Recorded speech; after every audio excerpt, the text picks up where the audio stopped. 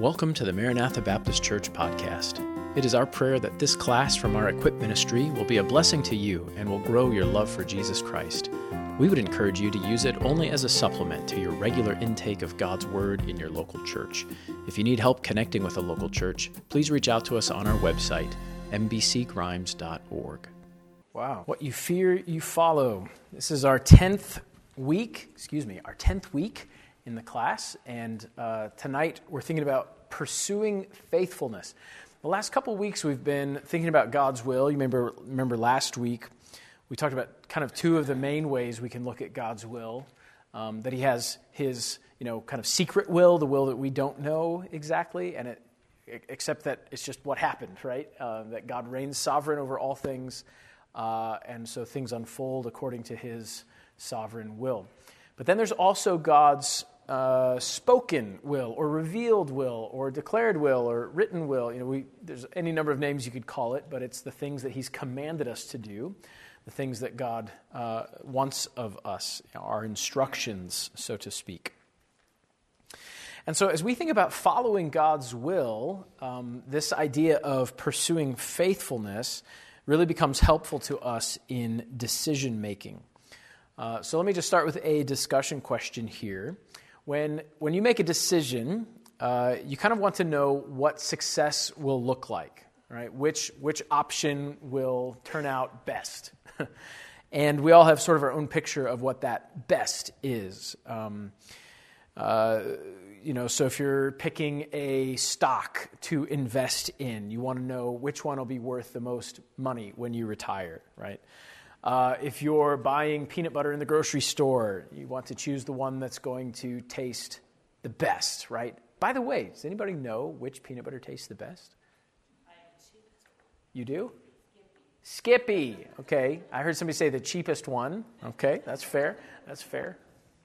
All right. Well, anyway, that's up for debate. Maybe at the end of class we can have the peanut butter debate. Which Equip class are you going to attend and why, right? So all of these decisions, we sort of look to the future with some sense of an expected outcome, right? And so we choose the one that will give us the outcome we desire.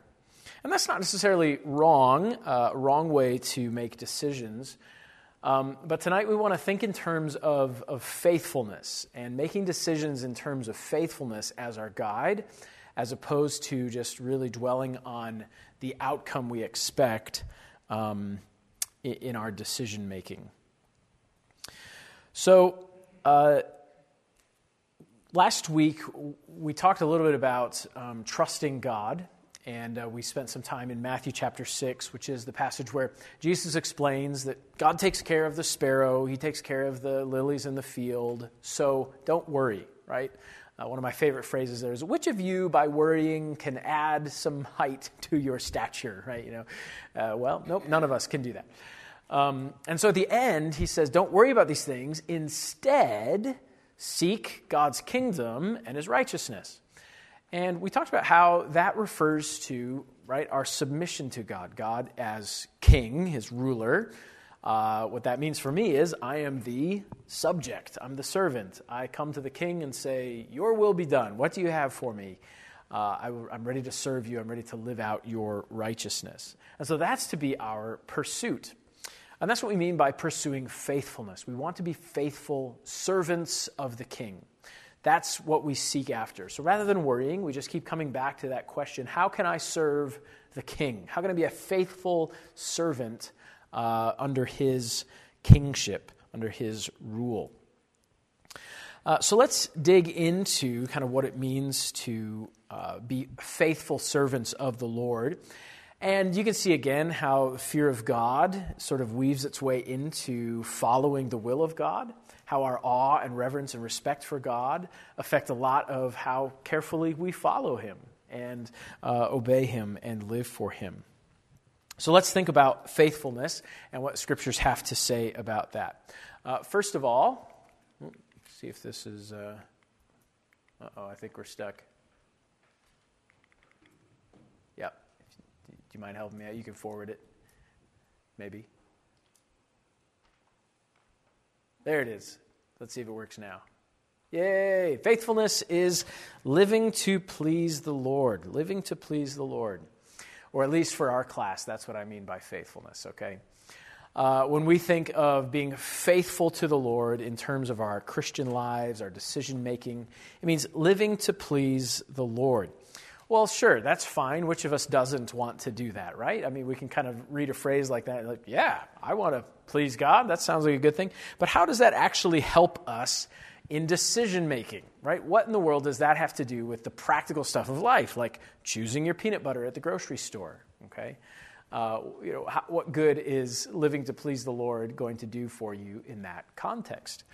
Well, hopefully by the end of tonight's class, you will know the answer to that question, which peanut butter pleases the Lord? No, I'm kidding. But let's dig in and really try to make it practical, though I will not be revealing which peanut butter pleases the Lord. So let's begin by thinking about some things that are God's will for us. And we've looked at these in the last couple of weeks, so I'm looking for interaction here. What are some things that we know is God's will for us? Okay, and we've talked about these the last couple of weeks, and you may have other ideas that we haven't talked about as well. But what are some things that we know is God's will for us?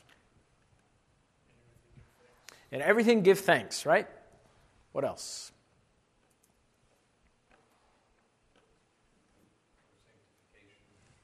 Yep, this is the will of God, your sanctification, right? What else? What's that? Flee youthful lusts. Good. Others? There's tons of them. It's one of those questions is like, is it too easy? No, you just get lots of feedback here. Yeah, Dan? Live at peace with all men. Yes. Live at peace with others. Draw near to him. Good. Yep. Be holy. Yep. Good. Yeah, the list could go on and on and on, right? So we know these commands from the Lord. And what's interesting, as you begin to dwell on those commands, it's not stuff like buy Jif rather than Skippy. You begin to gather those commands from the Lord, and you realize that they have a pattern. They all deal with, right, the inner person, our character, the kind of people we are. And it becomes pretty clear that God's primary investment, as far as his will for us, is to grow us, is to mature us towards holiness, or if we were to put it one way, to grow into the image of Christ. And that's the way we're going to think about it tonight. Scripture talks about our sanctification in a variety of ways, but one of them is that we grow to be more like Jesus. So the commands of Scripture help us to put on the character of Christ, to live like he lived, to live in a way that's pleasing to God. So we can say this: God wants you to be like Jesus. He wants you to reflect his character. I have in the notes there just 4 examples. 4 examples. 2 are from Ephesians, however. So let's go ahead and look at those. Ephesians 4, 12 through 15. Somebody willing to read that aloud for us? Okay, Jennifer Graham, thank you. Then also in Ephesians 4, somebody willing to read verses 20 through 24. Somebody willing to do that? Okay, Amy. Colossians 1, 28. Another one. Janessa, thank you. 1 Peter 2, 21. Dave, thank you. All right, let's start back at the beginning. Jennifer, Ephesians 4.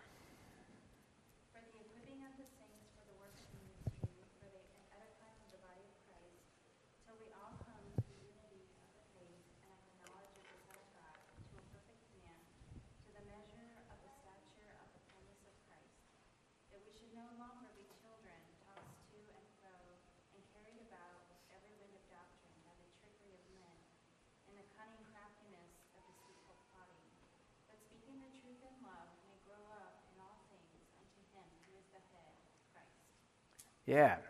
So it's mentioned a couple times that the goal of our growth is to grow up into Christ. And there's actually a phrase there that's really cool, to the measure of the stature of the fullness of Christ, which is fun. You compare that to Matthew chapter 6 when we're told that which of you by worrying can add to your stature, but actually by seeking God's kingdom and his righteousness, we can add to our spiritual stature, the measure of the stature of the fullness of Christ, right? So we can actually grow in Christ by doing that thing and not by worrying.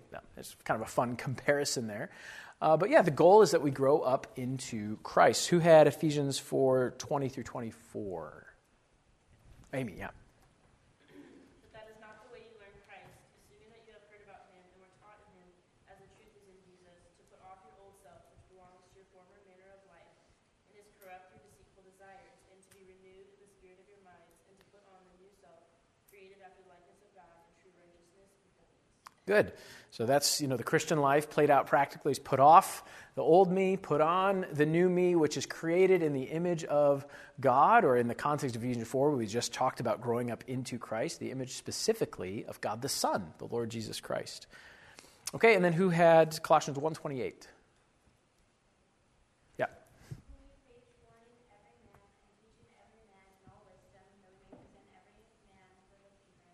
Okay, so growing up to be perfect or complete in Christ Jesus. And then finally, 1 Peter 2:21. Dave. For to this you were called, because Christ also suffered for us, leaving us an example that you should follow in his steps.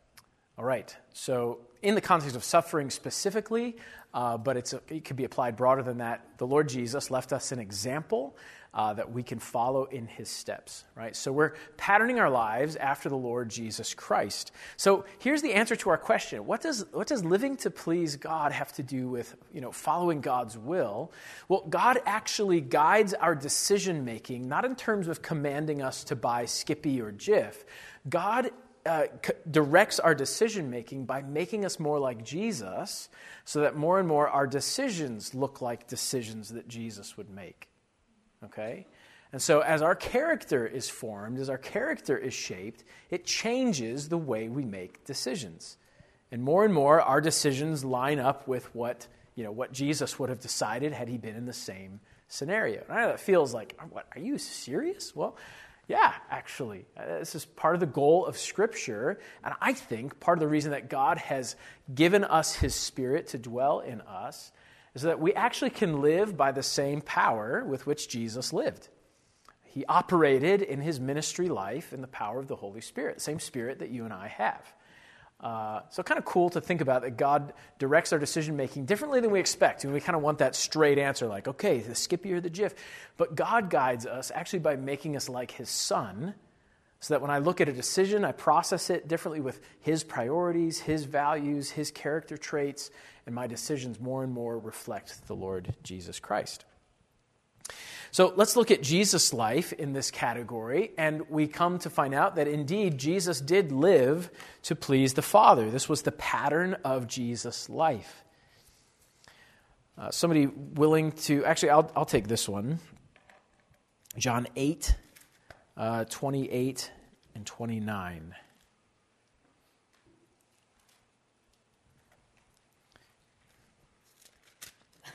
Says this, Jesus said to them, "When you lift up the Son of Man, then you will know that I am he, and that I do nothing of myself, but as my Father taught me, I speak these things. And he who sent me is with me. The Father has not left me alone, for I always do those things that please him." So the pattern, the rhythm, the cadence of Jesus' life was to please the Father in everything. The Gospel of John highlights this in a really fun way. It's a neat theme to track through the book. If you ever read through the Gospel of John or want to do like a study in it, track the relationship between Jesus and the Father. Because throughout the book, Jesus says the following things. He says that he always does the will of the Father, John 6:38. He always speaks what the Father has spoken to him, John 7:16 and John 12:49. He always does the works of the Father, John 5:19. He wants what the Father wants, and his goal is to reveal the Father to the world. John 1:14, John 1:18, John 12:45, John 14:7 through 11. So pretty cool little study there to see how Jesus, his whole goal was to show the world what the Father is like. And what God has done in Christ is he's kind of passed that goal on to us. So Jesus came to show the world what the Father is like. What did Jesus leave us here to do? Show the world what Jesus is like. And so the Father's at work, changing us into the image of the Son so that we can better and better and better show the world what Jesus is like. To live our lives the way he lived, to, in every little decision, seek to please the Father. So, faithfulness really is living like Jesus, or, as we could put it tonight, living to please the Father, living to please the Lord. But then let's ask a more practical question. How can we actually do that? That sounds like this overwhelming, So you say that to follow God's will, all I have to do is be like Jesus. Great. That's going to be easy. I'm way far away from that goal. How am I supposed to make any decision, right? If I'm so far from what Jesus is like, all my decisions are going to be a mess. Okay? Practically speaking, how do we live this out if that's the goal? Well, there's a super encouraging verse in Philippians chapter 2, and I think in your notes it says 1 through 13. It actually should just say 12 through 13. So you can turn to Philippians chapter 2. We'll look at these together and think through how we live faithful lives.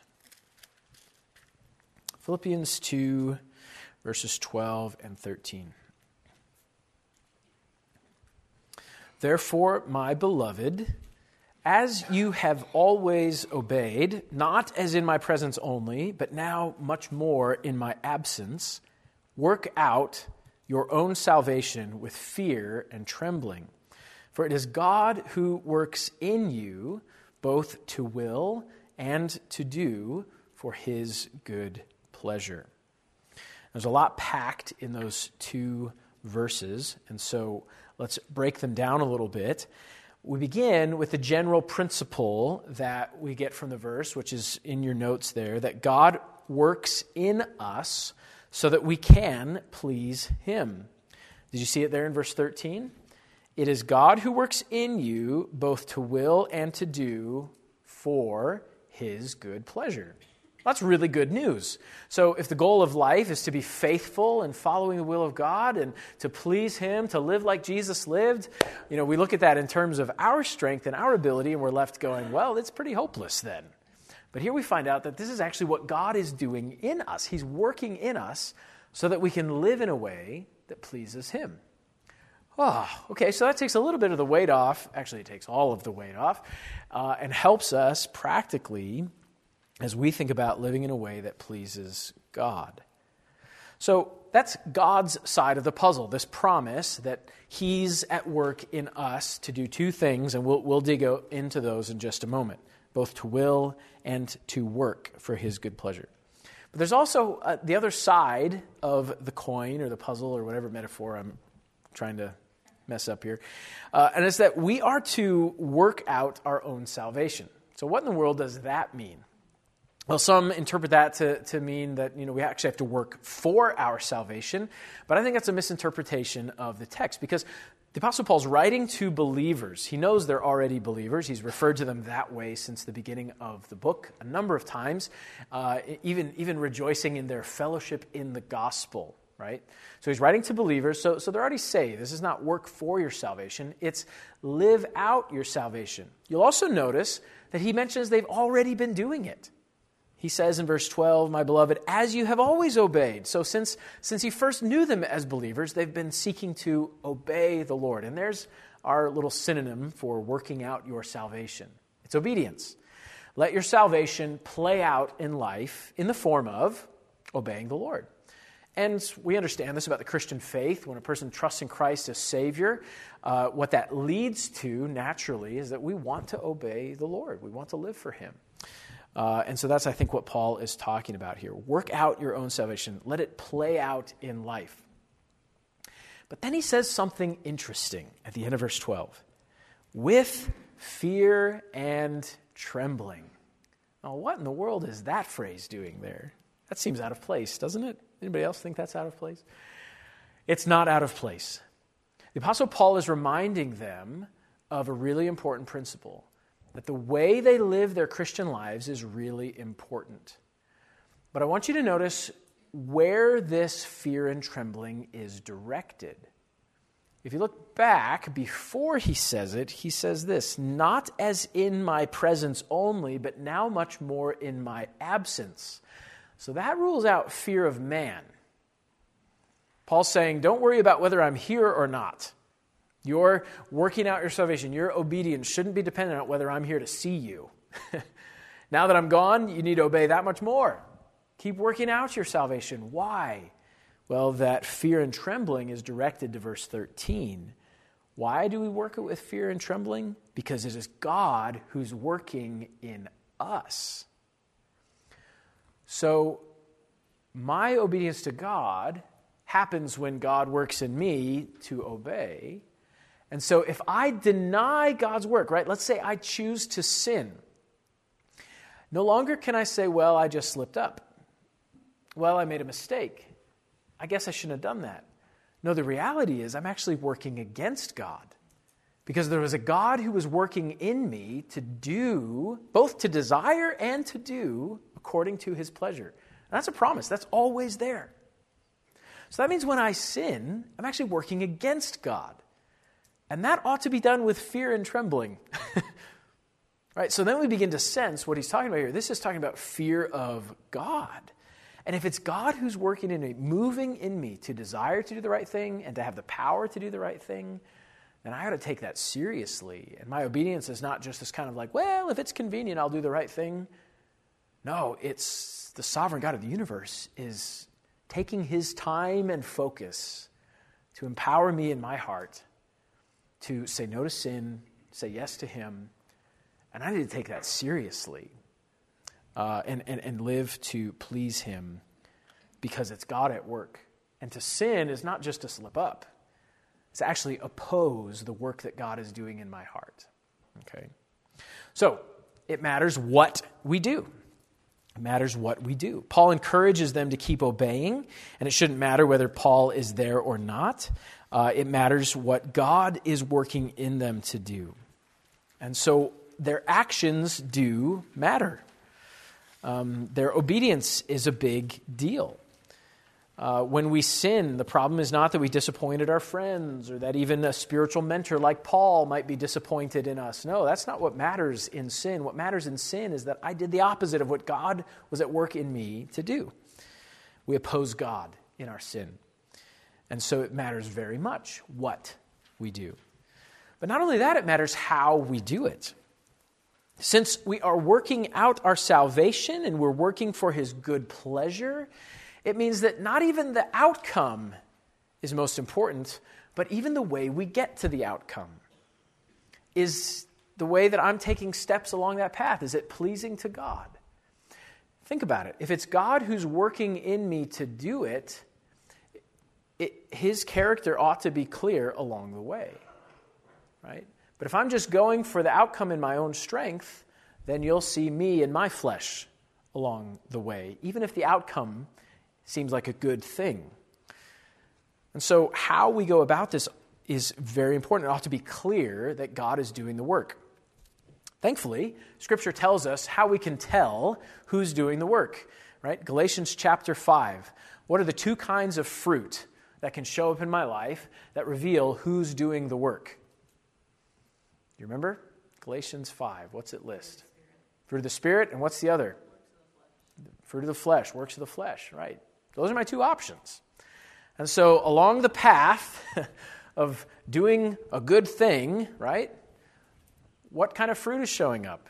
And then it becomes clear, whose power is at work here? Is this God's power at work in me to will and to do for his good pleasure? Or is this just Lance trying to, keep up appearances here? And so Lance is coming out the whole way along, and it's pretty ugly.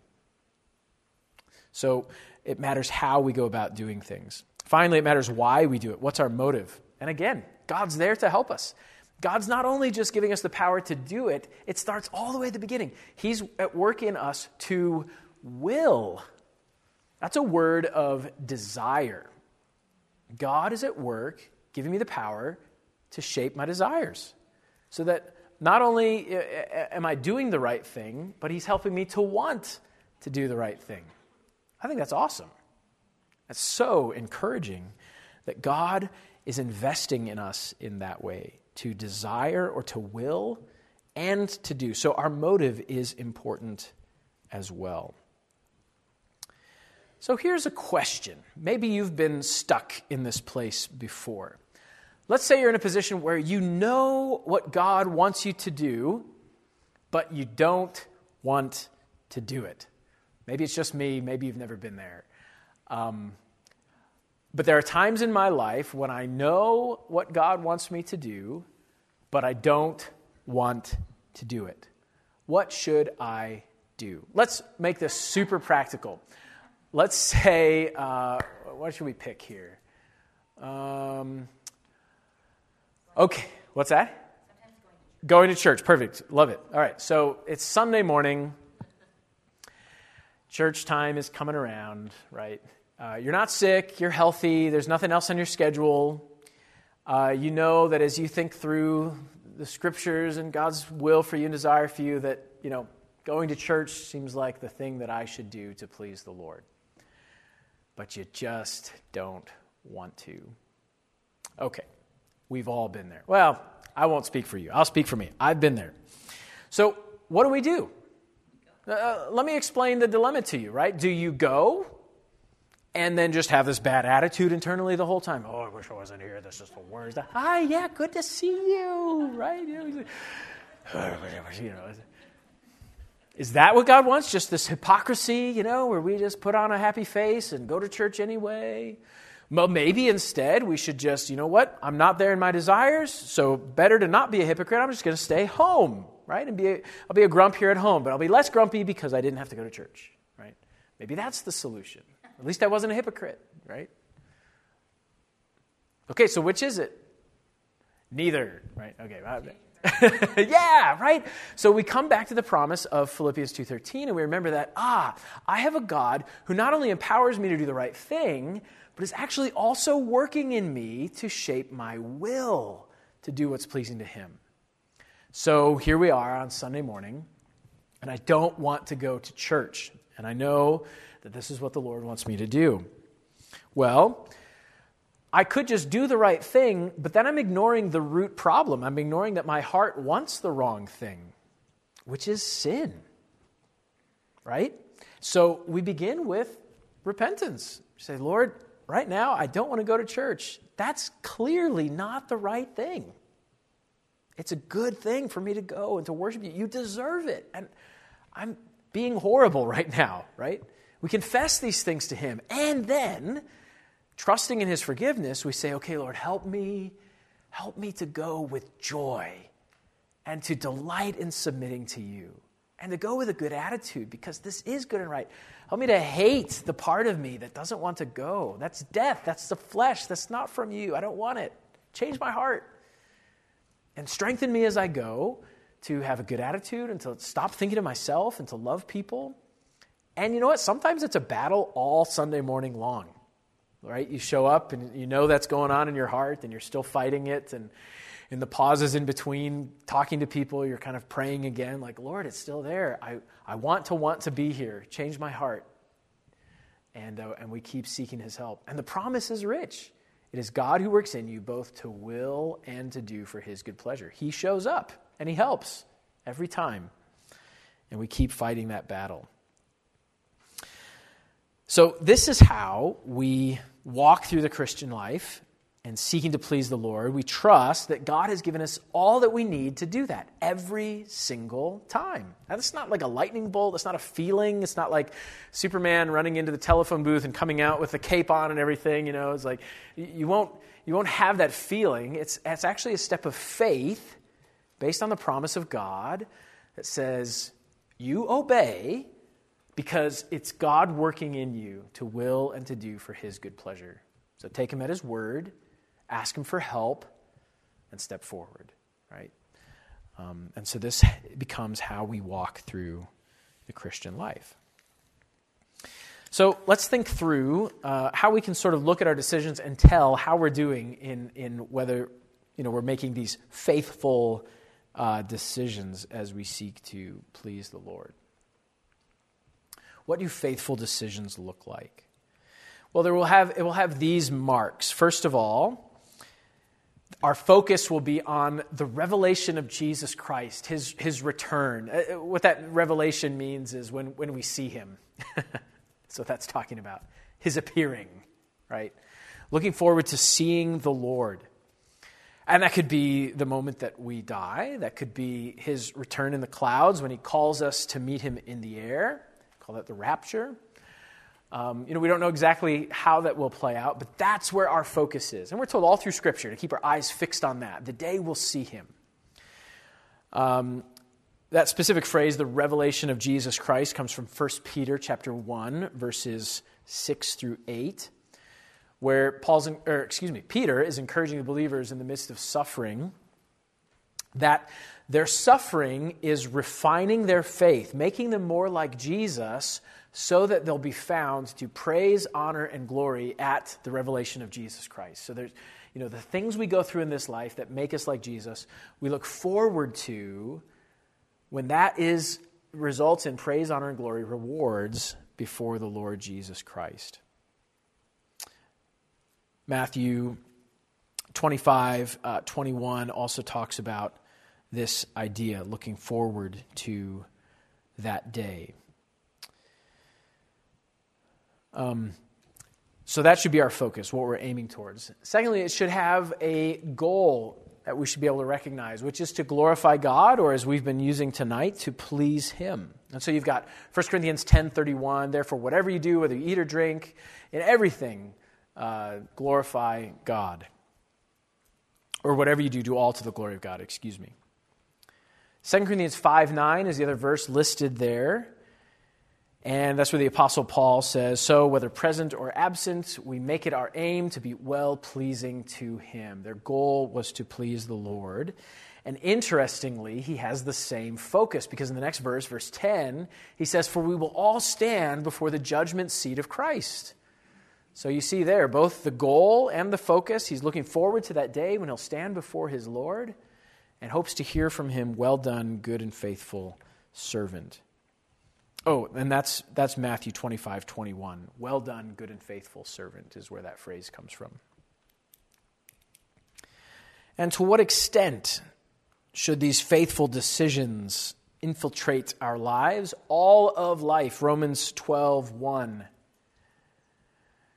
I beseech you, therefore, brethren, by the mercies of God, that you present your bodies a living sacrifice, everything about us, laid out before the Lord. Not that we die, but we go on living, completely offered to God. Right? And that goes back to those themes we've been talking about, that we seek his kingdom. Again, us as the faithful servants, him as the master and Lord. Living sacrifices, completely offered to him. It's all the same kind of terminology here. We're just here to say, yes, Lord, whatever you have, I will do. So instead, we seek to make faithful decisions.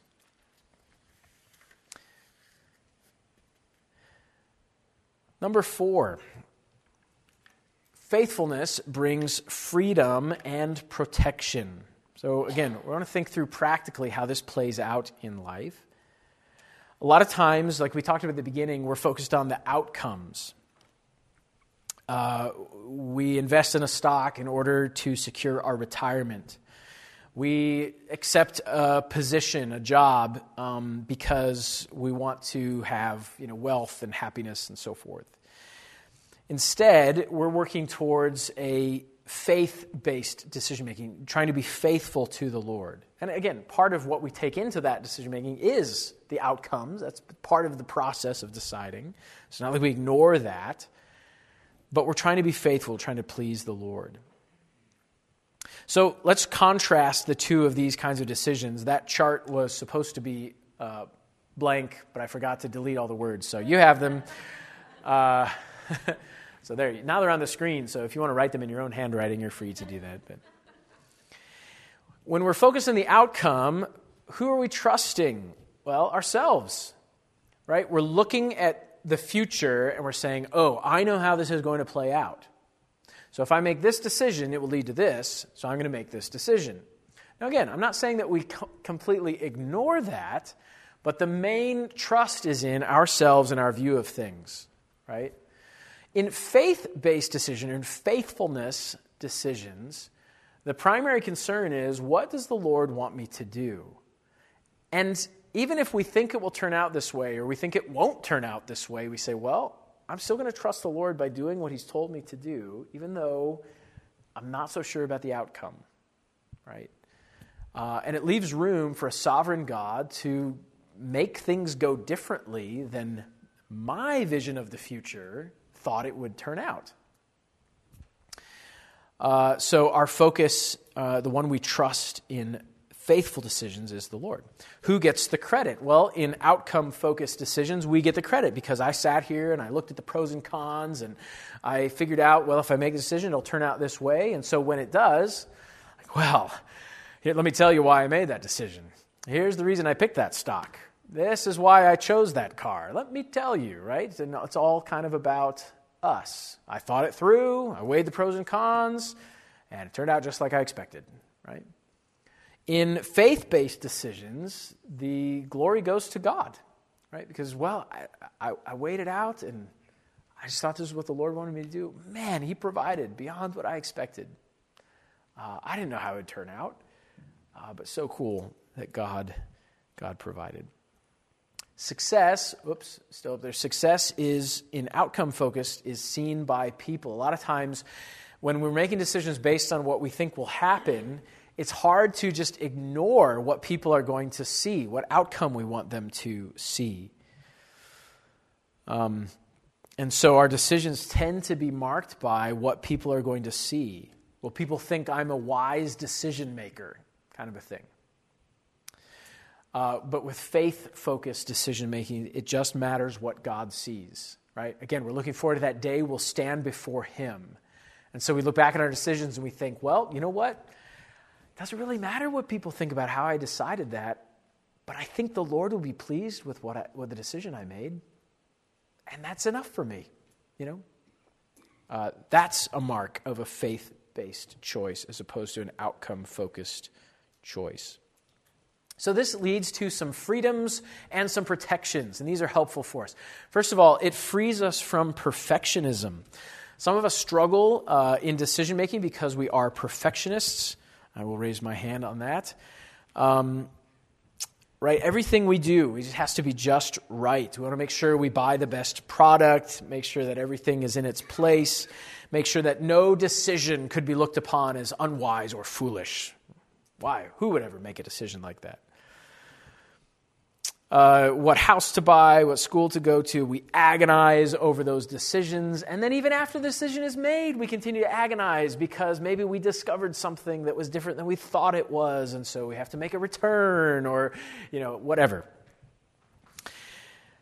Now, it's not wrong to be careful with our decisions to pursue wisdom, but perfectionism can be its own kind of idol. And it's actually not about just pleasing the Lord. It's more about making myself look good. And there's can be a fine line between those, and we sort of begin to drift off into the wrong direction here.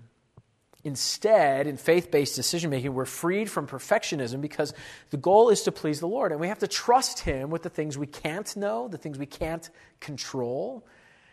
And that's what makes decision-making so hard for perfectionists, is because in every decision, there are things we can't control. Right? Maybe I did pick the best peanut butter at the grocery store, but when I got home, I discovered that in that particular canister, the seal had already been broken. Have you ever had that happen? I've had that happen. I don't know if it was peanut butter, but you open it up, it's like, man, I selected the best one, but it was already opened. Now I can't eat it. Your mind begins imagining all the things that happened to that peanut butter. while the seal was broken. All right, never mind, just me, I guess. So we can't control these things, right? We just don't know the future. We don't know all those things. And so riding those waves of perfectionism, trying to control every detail and every outcome, we just can't do it. Faith-based decision-making allows us to trust the Lord. And so we get home with our unsealed jar of peanut butter and we look to the Lord with maybe a little smile on our face and say, okay, Lord, your plan, not mine. No big deal. It's just peanut butter, And we just move on from things like that.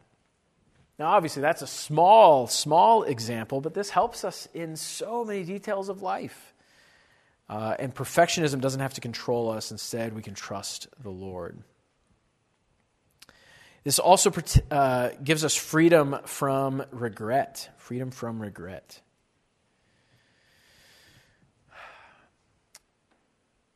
Sometimes in life we make bad decisions.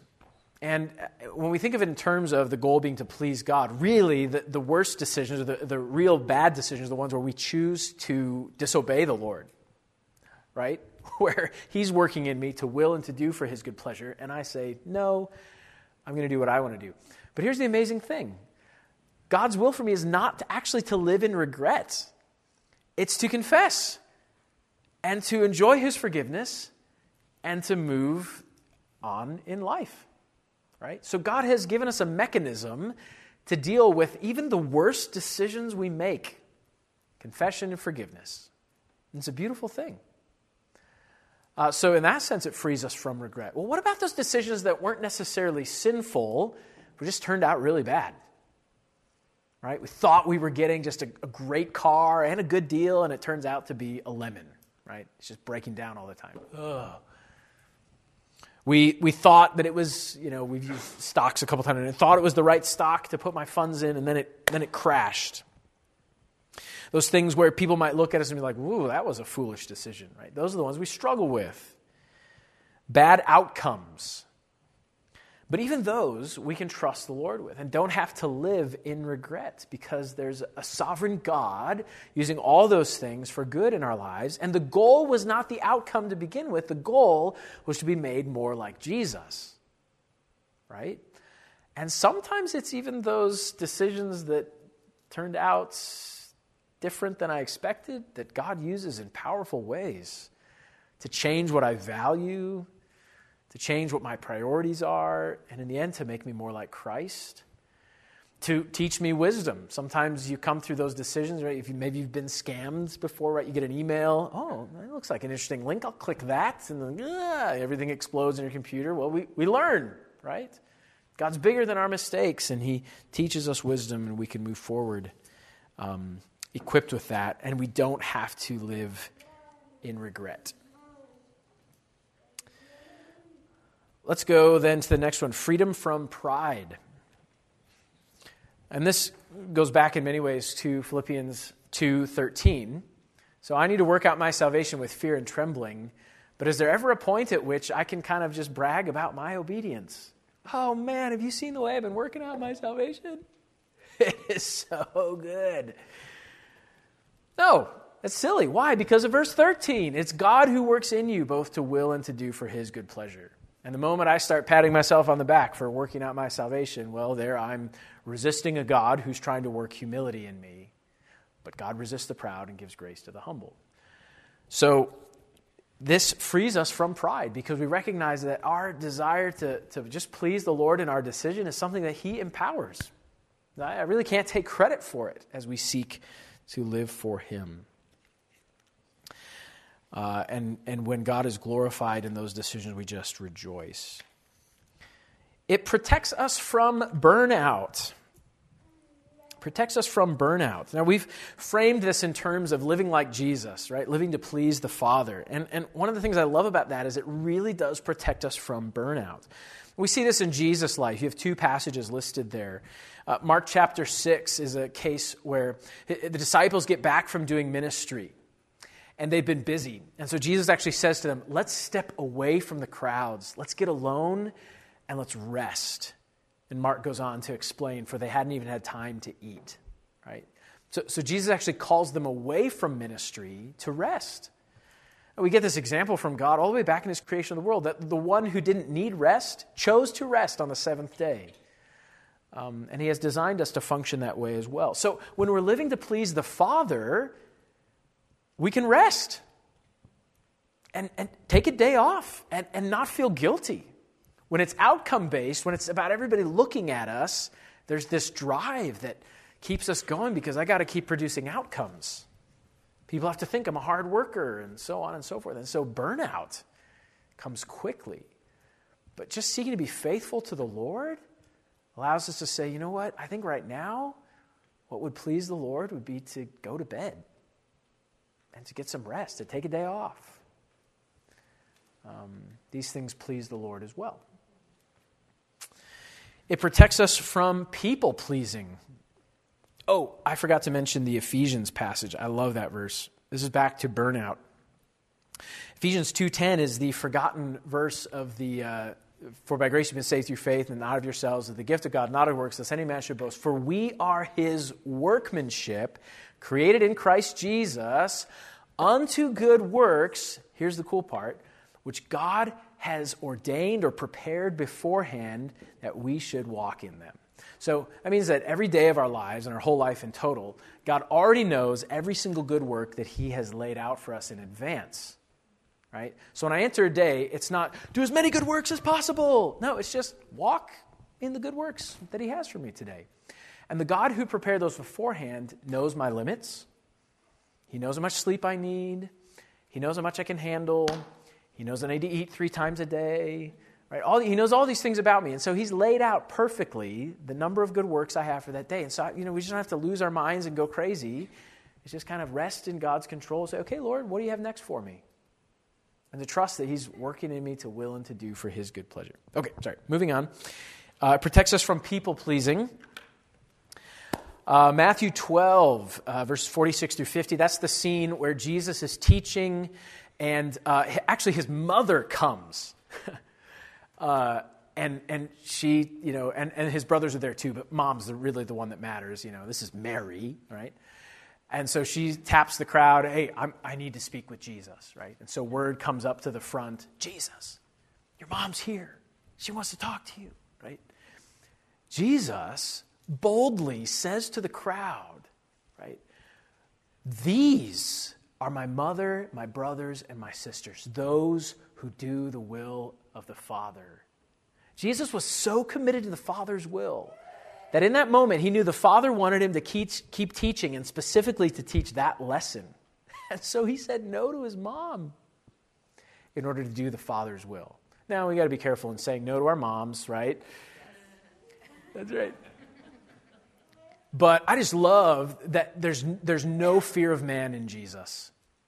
He knew what the Father wanted him to do. Right now, it's keep teaching. And it wasn't disrespectful to his mom or anything like that, but I got to finish this lesson because that's what the Father wants for me. There's no fear of man there. I love that. There's no people-pleasing. John 6, 15 is another interesting reference to Jesus not really caring what the crowds think. There in verse 15, it says, "Therefore, when they perceived that they were about to come and take him by force to make him king, he departed again to the mountain by himself alone." We look at that and we're like, what? Jesus, they were going to make you king. That seems like a really good thing. But he says no, and he escapes to the mountain alone. Why? Because it wasn't the Father's timing. It wasn't the Father's timing. So, living to please the Father frees us from people-pleasing. Finally, living to please the Father protects us from wastefulness. In fact, living to please the Father is the only way not to waste our lives. Luke 12 is that passage of the rich fool, as he's called, who gains all sorts of grain, and then he comes up with this plan. I'm going to build 3 more silos here to store my grain, and then he dies. And God says, "Fool, you spent your time building up wealth on earth, and you were not rich towards God." Right? So wise living, the right way to live, the only way not to waste our lives is to live to please the Lord, to build up our eternal heavenly wealth. 1 Corinthians 3:11 through 15 talks about those rewards before the judgment seat of Christ. Some will be burned up, the wood, hay, and stubble. Some will endure the fire of his judgment, the gold, silver, and precious stones. So faithfulness brings responsibility, and that's your final section there. The weight of, in every little choice, seeking to please the Lord, and living for that day when we will stand before him and give account for our actions. And so we find that calling to live in a way that pleases the Father should be the goal of all our decision-making, to be faithful, so that on that day when we stand before him, we'll hear from the one who gave his life for us, "Well done, good and faithful servant." Now, in the coming weeks, next week and the week following, Lord willing, we'll be talking about the tools, the resources we have to live this way. And so there'll be scriptures, counsel. How do we take those things into play, into actually practically making decisions? And I know a lesson like tonight about just live to please the Lord sounds, really pie in the sky. But it really is practical and helpful down to the details of life, down to decisions about when to eat and when to sleep and what to do next and so on and so forth. And when we consult the Lord and have that in our minds, Lord, what would be pleasing to you? He gives a lot of clarity. There's never those answers like, wear the red shirt, right? But we do begin to understand that, oh, you know what? Maybe I shouldn't be giving the decision about which shirt to wear 20 minutes every morning. Maybe that's not pleasing to the Father. And that would please him is just to pick one and get dressed so I can get to work on time, right? And so living to please the Lord actually does direct us in a lot of the even details of life in ways that it's hard to always describe or see how it's going to play out. Again, if we look to the outcomes, it won't always make sense. But in the immediate, we say, okay, Lord, what do you have for me next? How can I please you in this? And he gives clarity. And again, remember that promise, Philippians 2:12 and 13. All right, let's divide up into our prayer groups. We'll close with that for tonight. Thank you for being here. And once you're done praying, you are dismissed. Thanks for listening. For more resources, visit our website, mbcgrimes.org. May the word of Christ dwell in you richly, and to God be the glory.